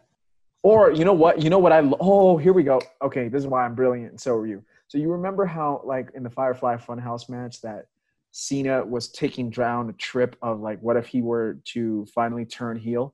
Right. I think that it needs to have it be recreated in some capacity where they show the clip of Roman Reigns getting the chair hurled at him by Braun Strowman, but then, turn it around with, them completely rewinding it and it looking like Roman Reigns is throwing the chair at Braun Strowman. That's how you do that. That could work. And then all of a sudden, that's when you have, Strowman snap back into reality. Oh, there goes gravity, and then actually throw the chair at Bray Wyatt, and then it explodes, and then it does nothing to Bray Wyatt. There you go. That's how you book this match. You just quoted 8 Mile. No, I quoted "Lose Yourself." Ha ha ha ha. On the 8 Mile soundtrack. Ha ha ha ha. Come on, man. I'm just kidding. Just kidding. Oh, Eminem. Back when I actually cared about you. That being said, your main event and what should be the match of the night, because I have absolute faith in these two men. Dolph Ziggler challenging Drew McIntyre for the WWE Championship in a to-be-determined stipulation match. Could it be a stairs match? Could it be a tax match? Could it be an Extreme Rules match? Could it be a Firefly Funhouse match? A barnyard brawl. Could it be a King of the Road match? Could it be a Gulf of Mexico match? No, COVID. Can't do that. What about King of the Mountain? King of the Mountain match, probably trademarked by Jeff Jarrett, so not possible. Hold on. Hang tight. Jeff Jarrett is signed as a WWE producer, my friend. Yes, but I believe Impact owns the rights to the King of the Mountain match. Listen, I'm here to tell you, no one gives a damn about Impact except for Ross. Okay? Wow, that is bold. Okay? Just kidding. I love Impact. You just told our listeners to not care about Impact. That's rough. It's a joke. Please listen to Ross's preview and review show in the last. So basically, what you need to take away, folks, is that Jorge believes that Dominic Mysterio is more relevant than Impact Wrestling. Okay, that's all I have to say.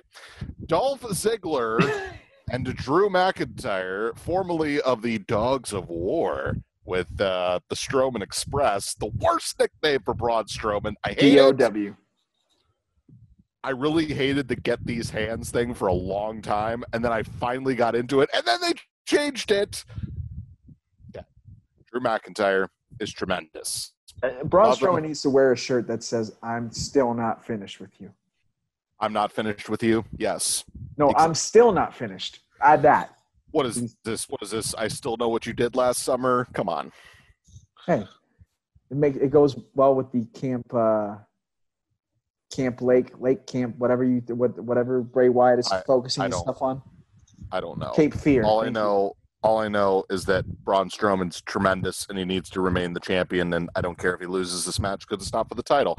Drew McIntyre, however, is the WWE champion. He and Dolph Ziggler are having a match for that title. And like I said, I have complete faith in these men that they are going to steal the show, as Dolph Ziggler would say. Hopefully no comedy routines are in this match. That would ruin it. However, no matter what this is, I don't care what stipulation they put on it, unless it's like the worst idea. Like if it's legitimately a tooth for a tooth match because they have an eye for an eye match, I won't watch it. I'm not kidding. I will be in the middle of the pay-per-view. If their announcer is like, the following contest is a tooth-for-tooth match for the WWE title, and then Dolph Ziggler's music starts playing, shutting off the pay-per-view. Not watching it. I will have you review it. I'll just say, I don't care. Let me know when this nightmare ends. Hey, first of all, almost anything else, I'll probably watch this pay-per-view. Okay, first of all, who's to say I would not do the same thing as you? Because you would feel obliged to watch the match because I refused to watch it because I had a premonition that would happen. So you would feel guilty and you would watch it. And then somehow Drew McIntyre would get a set of pliers and pull out one of Dolph's teeth. And that's how the match would end. Some way, shape, or form, I'd probably find a way to give it a higher rating than I would have given Brett versus Owen in the steel cage match in SummerSlam 1994. The only way I would accept an outcome of a tooth-for-tooth match is if Dr. Isaac Yankem comes back, Corporate Kane, and yeah. Plus, with the gimmick, because it's a dental procedure, he would be wearing a mask. All of this is accurate. Can we talk about this match, though? I'm just saying, okay? I'm just saying. Look, Oh my what do you gosh. want me to say other than these two have been, will be, and probably always will be capable of having a really good wrestling match? I 100% agree with that. And because we don't know the stipulation, it's very hard for me to suggest what I think is really going to happen, because they can have a great regular wrestling match. Mhm. They could have a good submission match. True. They could have a good ladder match. They could have a good tables match. I don't think we ever need to see a chairs match in WWE ever again, especially since we're only doing chair shots to the back now. Not saying we should do head chair shots. I'm just saying the idea of a chairs match kind of loses its effect when you can only really hit people in certain parts anyway. Agreed. No matter what match they do, unless it's literally the dumbest match I could think of, a tooth for tooth match or a Gulf of Orlando match, I don't know, something idiotic. These two are not capable of having a bad match. I'm sorry. They're not capable of it. I mean, you're right. So now I'll say this. As much as I do think Dolph Ziggler, before his WWE career is over, may get one more world title reign before he leaves. It doesn't have to be long, but I do think he's going to get one before he retires. It's not going to be at this show because Drew McIntyre, as I've said on several occasions, is the perfect guy to have as your champion right now. He has the whole package. Why would you take that away from him until you're ready to have somebody become even more credible by beating him? And that guy is not Dolph Ziggler. So Drew McIntyre is going to win. It's going to be a great match. It's probably going to be match of the night unless they let Asuka and Sasha Banks have an NXT quality match, which won't happen. So it's going to be match of the night. It's probably one of the only things on this pay-per-view I'm looking forward to. It's going to kick ass. If you watch anything on this pay-per-view, I don't care. Watch this match. And it hasn't even happened yet, and there's not a stipulation attached to it yet. I'll tell you this right now. They're really going to kick themselves in the ass if they made us wait this entire time for a stipulation and then be like, they're going to have a Extreme Rules match. Like, I feel like that's really going to kill the flow. Would they kill it in an Extreme Rules match? Yeah, but I would have said then, man, they should have just made that call 4 weeks ago. That's my mentality. I don't know if you agree with that. I do, but Okay. then again, I don't know if them making it a alleged TLC match is really going to raise my interest more than I already do, because as I've just prefaced for the last 5 minutes, these two are incapable of having a bad match. I know, but I think that your whole point is when you already know that these two are capable of having a really good match because they've done it before against one another, you have to find a way to try and hype it up a little bit more, especially considering the fact that it's going to be the main event of your pay-per-view. I just don't want to be disappointed in finding out, oh, it's just an Extreme Rules match. That being said, if they had an Extreme Rules match, they'd absolutely slay it. The fact that it's being rumored that it's a TLC match, I also think that kind of hurts TLC. That's always at the end of the year. In the same vein that you said there should be no reason why there's a Hell in a Cell match on this pay-per-view, there shouldn't be a TLC match on this pay-per-view either. It completely defeats the purpose of TLC. That being said, TLC shouldn't even be on the calendar, but whatever. I bet you they could make a tooth for tooth match work. God, no. I'm just kidding. No. No, I'm here to say that Ziggy Pop and D-Mac are going to do something beautiful. I've already liked what they've done with the storyline. I liked the fact that Heath Slater came back on Monday Night Raw a couple of weeks back as part of this storyline, and I think that it really worked. Obviously, it was kind of sad to see Heath Slater completely get annihilated in a minute, but at the same time, it just makes Drew McIntyre look like that much more of a beast, that he would just win off one Claymore like that to his best friend. But if there's anybody that can give Drew McIntyre, not that he needs anybody, but if there's anybody out there that can give Drew McIntyre like a match of his life type of match on a random ass show as the horror show at Extreme Rules that's not named Seth Rollins, it's Dolph Ziggler. It is absolutely Dolph Ziggler, because I'm here to tell you right now, Ross, this might come across as potentially controversial. But for those of you who know that I love Seth Rollins, Dolph Ziggler is a better wrestler, and that's just a fact. So I'm here to say that if you thought Drew McIntyre versus Seth Rollins at Money in the Bank was special, this is probably more than likely going to be better. Because that match at Money in the Bank was fire. It was truly, truly fire. And I can tell you right now that Drew McIntyre and Dolph Ziggler can give you something even better. Are they going to give you 5 stars? No, I don't think so. But can they give you 4.5? I don't know. Uncle Dave better get his notes ready, because I think that is quite possible. I'm here to tell you that Drew McIntyre is going to defend the WWE World Heavyweight Championship and keep it on his shoulder for a bit longer. He just went over 100 days as champion, as did Braun Strowman, so congratulations to the two of them.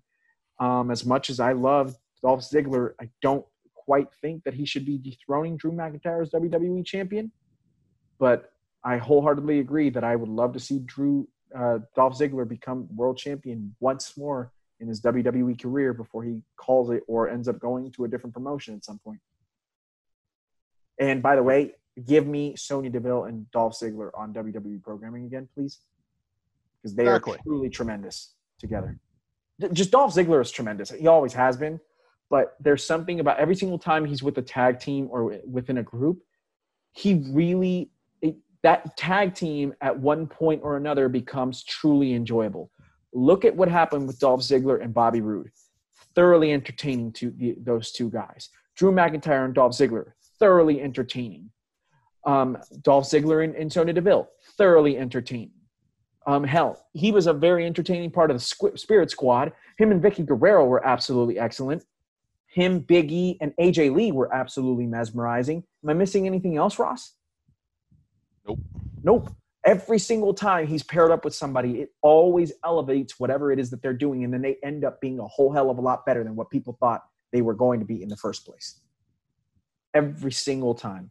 Dolph Ziggler is truly, truly a terrific talent. It's true.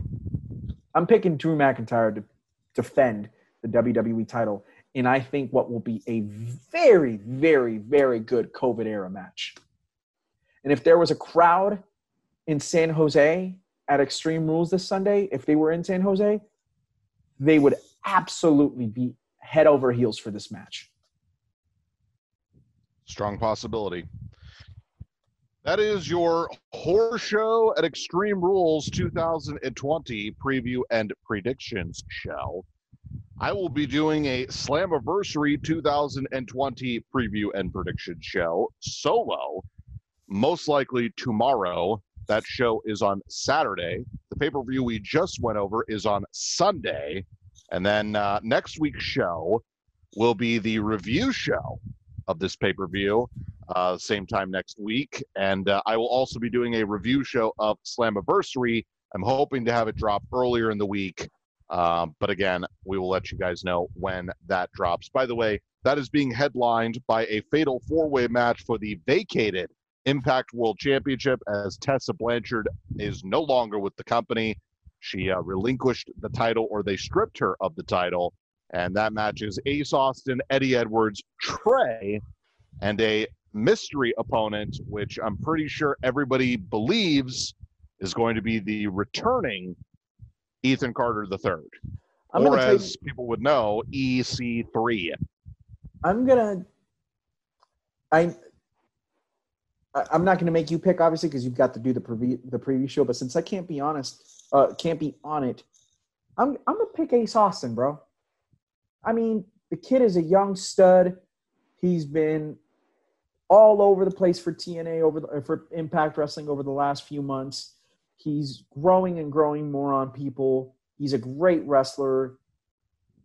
I mean, the kid is young. Why not try and build around him? I think that's a good pick. I'm picking Ace Austin. They're restarting fresh since they lost Tessa. Why not? Not only did they lose Tessa, they lost Michael Elgin. Yep. They lost a bunch of people. So they did. By the way, also the North are defending their tag team titles against the team of Ken Shamrock and Sami Callihan in which the North are the current and longest reigning Impact Tag Team Champions. They have been champions for 374 days. Wow. What And before a that, lot of the people will longest- say is one of the premier tag teams on the planet. Well, I could make the argument that they're pretty high up there. Yeah, I mean, I've said that before. I think I've told you straight to your face that I absolutely have them in the top 5. By the way, the only team that's even close when it comes to days combined as the champions is not the Lucha Brothers. It is actually the team currently known as Pride and Powerful. LAX. Yes, Ortiz and Santana. Correct. They were champions for 261 days. That's a good chunk of time. You don't see that in tag team wrestling that often anymore. You don't see long reigns unless you're the New Day. So Beer Money, which is James Storm and Robert/Bobby Roode, because he switched from being Robert to Bobby in the middle of that. They were champions for 212 days in 2011. It's a long time ago. Yes. You know what else by the way, went on in 2011? Mm-hmm. CM Punk, Summer of Punk. Right around this time. By the way, also just as another preview, the North have been champions for 374 days in one reign. There are only 3 teams that have held the belt for more days in the entire existence of Impact Wrestling. Those 3 teams are LAX, that being Ortiz and Santana. Can I take a guess at another one? Sure. Is Team 3D on there? They are not. Oh, really? Team 3D actually only held the belts. Again, this is the Impact Tag Team titles, not the NWA titles. Got it. Okay. So they only held the Impact Tag Team titles twice for about 4 months. So it's LAX with Ortiz and Santana. It is Beer Money. And then there was a team called the Wolves, which was Davey Richards and Eddie Edwards.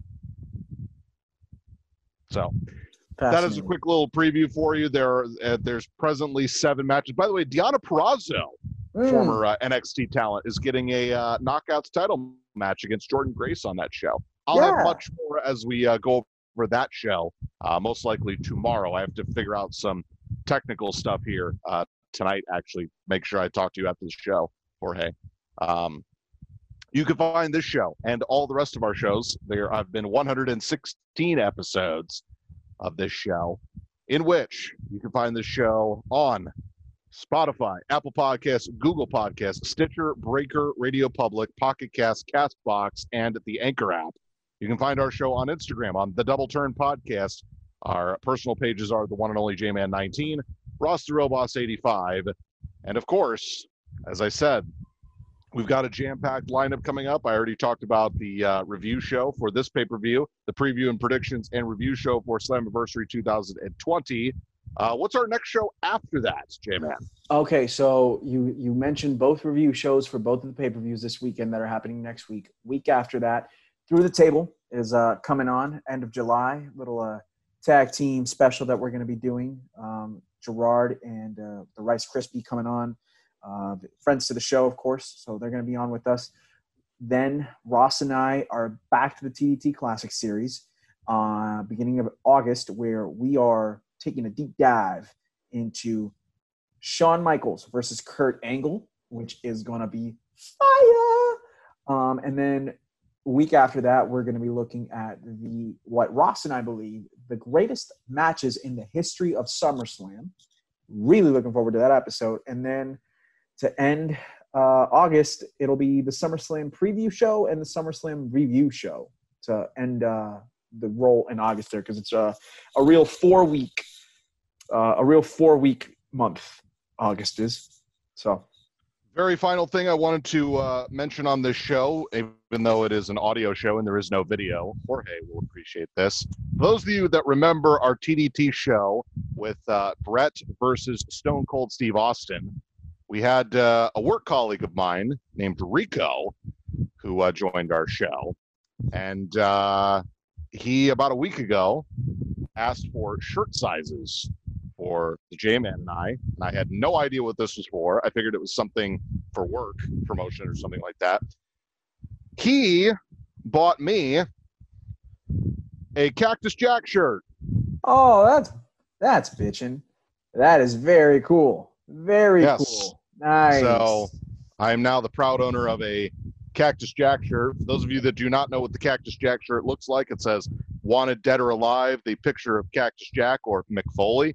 And of course, Cactus Jack, it says, "The world's most dangerous wrestler. Use caution, extremely dangerous." I'm here to tell you, Cactus Jack is probably the best of Mick Foley's characters, even though I do have a deep appreciation for Mankind. But I love me some Mick Cactus Foley, Jack. of course. Of course, Mick Foley, yes. But, by the way, I had to tell Rico about the street fight at the Royal Rumble, and he was like, "Well, I guess I'm gonna have to check that out against Triple H." Oh my gosh, that is a classic, though. Don't worry, ladies and Yes. gentlemen. If you are a fan of Triple H versus Mick Foley, worry not. Mick Street Foley, fight at Triple H is Royal coming. Rumble 2000. And not to mention No Way Out 2000, Hell in a Cell, that classic. Trust me, Ross. Which I believe was technically supposed to be Mick Foley's retirement match, and then he came back a month later and wrestled at WrestleMania 2000 in a McMahon in every corner match. Yes, Linda McMahon brought him back. I'm sure that in some way, shape, or form in the next few months, we will absolutely do Triple H versus Mick Foley in some capacity. So I'm letting you know that your shirt is on the way, and it's going to be a total surprise, and I'm not blowing it because I know what it is, and you're going to love it. Oh, man, I'm super stoked for this. Well, I know Rico tries to listen as much as he can because he is a big supporter of the show. So if he listens to this episode, thank you in advance, mi hermano. We really, really appreciate it. That's very kind of him. Did not have to do that. Cactus Jack shirts are not easy to come by these days. By the way, sweet theme music. Oh, yeah. With the little guitar riff at the beginning. Awesome. Cactus Jack, love it. So big ups to Rico. I wanted to make sure I had a shout out for him. Again, when your shirt comes in, I will have it, and I'll have to make a special trip to get it to you or something. I know we're supposed to be doing distancing, but I can get you a shirt. So there you go. I'm sure that we can go ahead and we'll wear masks. Well, yeah, I get it. So anyway, I shouldn't be saying that. I wanted to make sure that I shouted out Rico because, yeah, good times, and I wanted to thank him for that. So that's very cool. Again, thank you for listening to this episode, and of course every other episode. If this is your first episode, welcome. If this is your 116th episode, we love each and every one of you. If you pop in and out for different things, we love you guys too. Don't forget to share this. Tell all your friends if you've got wrestling fans. By the way, I ran into a guy at my office that was like, "Oh, I didn't know you followed wrestling." I was like, "I have a podcast. You should check it out." So, yeah. Hell yes. Check it out. So, for the J-Man, I'm Boss Ross, and you are listening to the Double Turn Podcast. And we will catch you on the flip side.